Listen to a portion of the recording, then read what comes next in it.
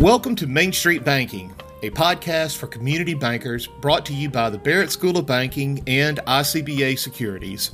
My name is Byron Earnhardt, and I'm the Programming Director at Barrett. It is our mission here to serve the community banking industry with information that is informative, relevant, and hopefully we'll have a little fun along the way. So, from Memphis, Tennessee, home of banking, blues, and barbecue, welcome to our little corner of the community banking world. And we hope that we can make your bank, your staff, or maybe just even your day a better one. Okay, and welcome back to Main Street Banking. Today we are starting out on one of my favorite topics on ag lending, bringing back some familiar voices to the Barrett world, the Main Street Banking world. We have Dr. David Cole and Tim Oldie. Gentlemen, how are you doing? Why don't y'all take a minute to introduce yourselves and about your respective organizations? Well, I'm doing fine. I'm Dave Cole from Virginia Tech, and I've been in teaching banking for 6 decades now. I'll be at the LSU Graduate School of Banking, teaching for the 31st year. Part of it will be virtual, some will be face-to-face. Yeah. Good morning, Byron and Dr. Cole. Great to join everybody again. Tim Oldie here, Country Banker Systems. We work with loan analytics, provide loan software to banks for commercial and ag lending throughout multiple states. And so it's exciting to be able to be part of the podcast. I've been CEO of that company for over 10 years. Also come to you with a commercial banking background, CEO of a community bank. Going to hit year number 37 coming up this spring. Time flies. And this last year marked 20 years of teaching in different states, focusing on ag lending, and so those are my three favorite worlds. Well, and Tim is being way too modest. He is actually doing our Ag 101. He did that last year. That's still available for purchase. And then coming up on starting April 19th, he's doing our Ag 201, going into cash flow and more advanced stuff. The ratings have been great. There's been a lot of great feedback from our ag lending stuff, our ag lending programming that we have. So, both of these gentlemen know what they're talking about when it comes to the ag and the ag economics of the ag lending world. So we're glad to have them as friends of Barrett and friends of the podcast. So while we've got them here, let's get into it. Gentlemen, in general, how are things looking on the ag front this year as we kind of kick the year off? Well, I'll take a stab at it, Tim, then turn the baton over to you.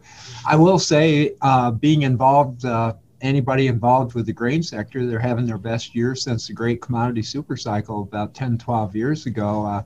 Talked to Dr. Steve Isaac over at the University of Kentucky, and of course they're getting the farm record data in on their analysis system, and he said grain farmers are doing extremely, extremely well, and you combine that with the stimulus checks, land values are holding. Livestock sector, they're feeling a margin pinch right now because costs are going up. And of course, anyone involved with agriculture, we're getting sticker shock now with inflation. I know our central banker, Mr. Powell, says inflation is under control. I say there's segmented inflation. Our fuel costs are up 30% and our fertilizer costs are going up daily. Tim, I'll turn it over to you to give them some good news. Well, but you're right in terms of the cropping sector. What a turn on a dime this last fall as we went through the pandemic and didn't know what the end of the world was going to be in terms of the end of the year is what our world is going to be. But a lot of government cash coming in on top of, if you're fortunate to be in an area that had good production, into a market at harvest time that continued to go up. And so a lot of people took great advantage of that. From a banker standpoint, I have never seen the amount of cash growth when you take a 10 to 13% in less than 9 months that your asset base as a bank grows of cash that comes into the bank from all walks of life is pretty eye-opening to see that. And to see the amount of cash that's in producers' hands out there, at least from our viewpoint, as I talk to other bankers, in 37 years banking, this is probably the most consistent year. We do our financial reviews So we reviewed over 50 credits here in February with our bank in Central Kansas, all positive equity changes, all positive working capital changes. And they may be negative working capital, but they improved on it. I have not seen, livestock, as we said, there's thin margins. If there's some stress, it's right there. But overall, it's pretty, what started out to be a year of trepidation with the pandemic from the cropping standpoint has ended extremely strong, and setting up the stage for some opportunity in many areas that we'll be diving into here. Wow. You're saying all positive equity changes. That's impressive. What are some things that, and you mentioned it with the inflation cost, in the segmented inflation cost, but what are some things that ag lenders need to be looking out for in this year? Tim, I'll take a shot at it. One of the things is how are they using that one-off income, those stimulus checks? And one of the things, it's being baked right into cash rents. Second thing is people are making long-term decisions based off one-off income. That'll get you, I don't care if it's small business or agriculture business, it'll get you into trouble. And I think the lenders really need to say, what did they do with that one-off income? And I think that's going to be real critical as we assess credits going out toward 2025. Tim? Exactly. And right along with cash flows being strong, our cash rents being strong, real estate prices being really bolstered, and some upcoming real estate sales, in seeing that aspect of the market. Good news for bankers. The issues I think ag lenders need to be very careful of, in addition of what you're talking about, Dr. Cole, and using that one-time income. Do not grow complacent with stress credits that were stressed a few years ago, or credits that needed some correcting. I've talked to a lot of lenders that are breathing a sigh of relief right now because of what happened this last fall. Well, hey, don't take your eye off the ball. Even though we've got higher price corn, higher price beans, cash flows are looking pretty good. Stress the cash flows. Take this as an opportunity to right that working capital ship, and being sure the borrower addresses underlying fundamentals. So when the cycle's back down, those credits that were stressed credits, you've made the correction now, and man, we're given that perfect opportunity. We have something to work with. And so to me, for lenders, it's don't be complacent. Just because the stress and the pressure's gone off in some credits, keep the pedal there, keep working with it. And right along with that, Tim, watch out for non-traditional sources of credit. I know a number of producers purchased machinery and equipment to minimize taxes. And so you've got to look at these, what we call alternative sources of credit. Sometimes they're not reported on the balance sheet. And so be cognizant of that. And one of the things that's going to hit all of us, the tax man's coming. You can't keep writing these big stimulus checks. And boy, we are going to be hit with not only local, state, and federal taxes, but boy, they're going to shift these to state tax back. You can feel that one loud and clear, where it's 11 million plus per individual. She may go to 1 to 5 million. So they better keep their eye on the ball, and our lenders better keep the eye on the ball on some of these potential changes that could impact us 2022, 2023. Which has just a significant impact on transition planning and operations moving forward, keeping that in front of your customer. Because on the estate planning, as you pointed out, that is can be a significant change as our government looks for the tax revenues to be able to support what's happened out there. And so couldn't agree with you more, Dr. Cole. Yeah. And Tim, excuse me on that, Brian, you're going to be stepping up step up and, capital gains tax. Boy, that agriculture producers are going to be right in the crosshairs. And that is going to impact cash flow and working capital. Great points, gentlemen. Thank y'all for bringing that up. And, and that gets back to just good old fashioned cross-selling and cross enterprise, bringing the right players to your customers, trust department, financial advisors, making sure they're up to speed on some of these, because it's Dr. Cole, you hit the nail on the head. If we start dropping this estate tax limits down to $1 million or $5 million, that hits our farmers pretty quickly with the rate, with the way these values are going. So really excellent point. And start thinking about what that's going to do to your future cash flows when they're already thin. Ooh, that's a problem. Great points on that. Thank you. We always seem to come back to the business side of the farm, the managing expenses, maximizing revenues. And I know that's one of Dr. Cole's favorite points there. What advice would you give ag lenders, both new and experienced, about working with producers in this area? I would just tell them, this is one of the things that kind of concerns me. I think agricultural lending, and all lending, but particularly agriculture, is a combination of art and science.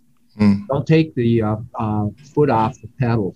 And, one of the things that I'm seeing a big danger is what I call in-box lending. Check the boxes and we'll make them a loan. Boy, mistakes are made there. And also, I would suggest agricultural lenders, what's going to be the plan after government supports? What's going to be the plan if these carbon payments start picking up toward the mid-decade, et cetera, et cetera. And and the other thing is, make sure you line up with the new customers that are coming on. In other words, within a family. In other words, we're passing the baton from senior generation to the younger generation. Make sure you have that strategic alignment. And if it's in the grain industry, I think we've mentioned this on previous webcasts, we set grain marketing back 5 years because people left money on the table. Following that plan will pay off 8 of 10 years. Tim? Absolutely. And, we're seeing, and I've talked to a lot of bankers, in fact, talked to one just a few minutes for the podcast about the competitive interest rate pressure and how can I extend my maturity? How can I extend fixed rate, protect the bank, but yet try to match? And going back to that checkbox lending, a lot of conversation I've had with bankers in the last 30 days going, hey, just a minute, time out. Let's look at building value. A race to the lowest interest rate, sure, we want the customer, but economically, in my opinion, not the best approach for the bottom line for a bank. And so use this time to really communicate and really bring out the value with that relationship. And that goes back to keeping that analysis consistent. As I mentioned earlier, keep the pedal down, keep doing that good job with people and bringing that in front of them. The other thing I think that lenders really need to be cognizant of, and we saw it in 2012 where we had the highest increase in family living, I think in about 20 years of record keeping, if I remember right. Not that we're going to see the high level of family living, but oftentimes when you have good times and seeing the swing of cash that there's been, keeping disciplined with what's being drawn out of the business and monitoring what's being drawn out of the business, as well as doing your variance testing with the other costs. We just talked about inflation hitting. Dr. Cole, you talked about fertilizer prices. We're reading an article this morning, 60% plus in cases. Energy, what a change in that sector and how that can ripple through agriculture. Don't take the eye off the line-by-line items with cash flows, but also the variance cash flows. Because one of the dangers I can see happening this year is we get just away from that management and we get 6 to 9 months down the road and then we start focusing in. All these costs have crept in and all of a sudden it's like where we thought we have margin, we don't have margin. It dissipated because we took our eye off the ball, and it can happen that fast. And the thing is, Tim, the credit risk is about 4 times greater when you have good economic times. Because again, people take the foot off the ball. And Tim, you brought up something. That's where your software program is very beneficial. Doing the financial benchmarking, kind of comparing the ratios, doing the business IQ, which we've talked about in previous webcasts. It's something that you can add value out there that the other lenders don't. And so hopefully, these our banking schools and our lending schools out here, we train in this area, and I hope the bank does not take the foot off the pedal on training. Well, absolutely, and one of the areas that we've emphasized with our company and rolling out and reminding people, it doesn't take much to go a step further in a projected cash flow to do some enterprise analysis and bring that right to the marketing level and bringing it across and keeping that in front of people so you don't, as you talked about, Dr. Cole, having that marketing complacency but taking advantage of that and focusing on that margin and just taking a little extra effort with those tools that we have that are there to help make the year a very solid year for folks. And that's funny you mentioned that, Tim. Just before the podcast, what was I doing? Enterprise analysis on our dairy creamery, ice cream, and we're doing repricing on milk. And again, with this inflating cost production is moving, it's evolving, and you can't take your foot off the pedal because you could be upside down very quickly. Mm-hmm. And I think, Dr. Cole, your statement there that you made about credit in good times, credit risk increasing 4 times as a lend, that scares me. And Tim, I bet you're the same way sitting there as a lend.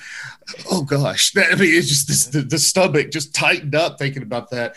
And I think clearly I've got a vested interest in not taking the foot off the pedal with education, but I do think now is even the best time, particularly with. We're starting to see that next generation of ag lenders come online, come up, and bankers beginning to take that next step, saying, hey, we got to build that next. The farmers are starting to transition. We got to start transitioning lenders too.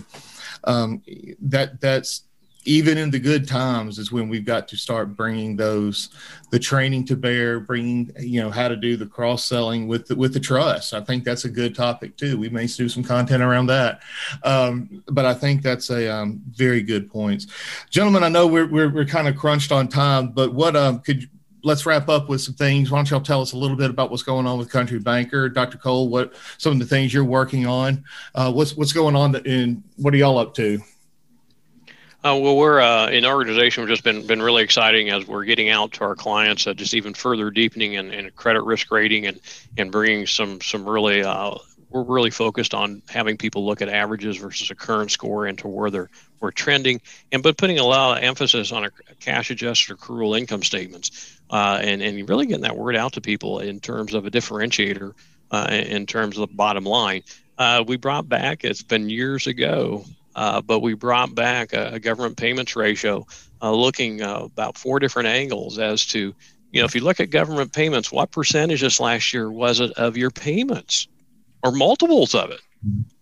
What percentage of your family living did it cover or multiples of it? What percentage of the bottom line, if you took it out, would be gone? All of it plus maybe half of it? What percentage of your operating expense, where I'm putting a new twist on it. I'm saying, you got the government payments. How much of that paid for your operating? Was it 25, 30, 35%?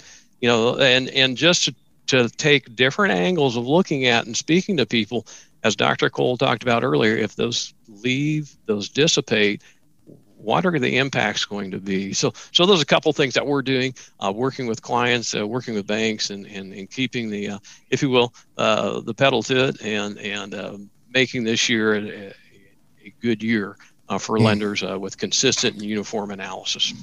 And Tim, I'll build upon that. We have to be cognizant of how it impacts the rural businesses out there. It's just not the farmers. Right. This will come back and impact. It has a multiplier effect, and so it ripples through the community. Since last spring when we shut down, actually about this time of year, we've done 172 Zoom and webcast, not only throughout the United States, Canada, but throughout the world. We actually had people from South Africa, Switzerland on. And as I kind of look at the world right now, it's a very, very uncertain time, but uncertain times also brings opportunity. And again, if you're adaptable, flexible, but follow a process and focus, you're going to be okay. And one of the hottest things, of course, we talked about the business IQ in the last podcast. We took it a step further. University of Kentucky, we applied it to their database, Tim, accrual adjusted. And what we found was there was a correlation between the business IQ score and rate of return on asset, operating expense revenue ratio, coverage ratio, as well as debt to asset ratio. And it was statistically significant. And so we're going to take that and even go further. I'm trying to talk Dr. Isaac's son, Ben, going on to grad school. So that's been very, very exciting. So, hey, it's been great to be on the podcast. I really encourage folks to sign up for Tim's. 201. Yeah. and also, I got to give a plug for the Graduate School of Banking down at LSU. And it's a great educational venue. And hopefully the message gets back to our banks. We've got to keep education and training and transferring not only knowledge, but wisdom in the art and science of agricultural lending. Absolutely. So yeah, we'll have the Ag 201 registration link in the show notes. Go ahead to click onto that. We'll have Tim on there. It was 101 was was fantastic. Got a lot of great feedback on that, so it's going to pick right back up. So if you didn't get 101, go to our website at barrettbanking.org, pick that up, and then you'll be right on time for 201. Gentlemen, thank you so much for your time. I know we had to kind of negotiate a quick window here. Appreciate that. And I really appreciate y'all's continued support of Barrett and all that we've been doing here. Thanks a lot. Appreciate it. Thank you. Thank you, Byron. Well, that wraps up our episode for today. Thank you for listening. If you haven't already, go ahead and subscribe to the podcast so you won't miss out on the latest episode. We'd also appreciate a 5-star rating as well, as that will help get the content out to more listeners. We appreciate ICBA Securities for their sponsorship, and if you would like to know more about quality investment products, services, and education at competitive prices, check out their website at icbasecurities.com. And finally, if you don't follow Barrett on our social media platforms, be sure to check us out on LinkedIn, Twitter, and Facebook to stay up to date with all the cool new things that we've got coming up. And as always, from Memphis, Tennessee, the home of banking, blues, and barbecue, thanks again for tuning in, and we hope you have a great day.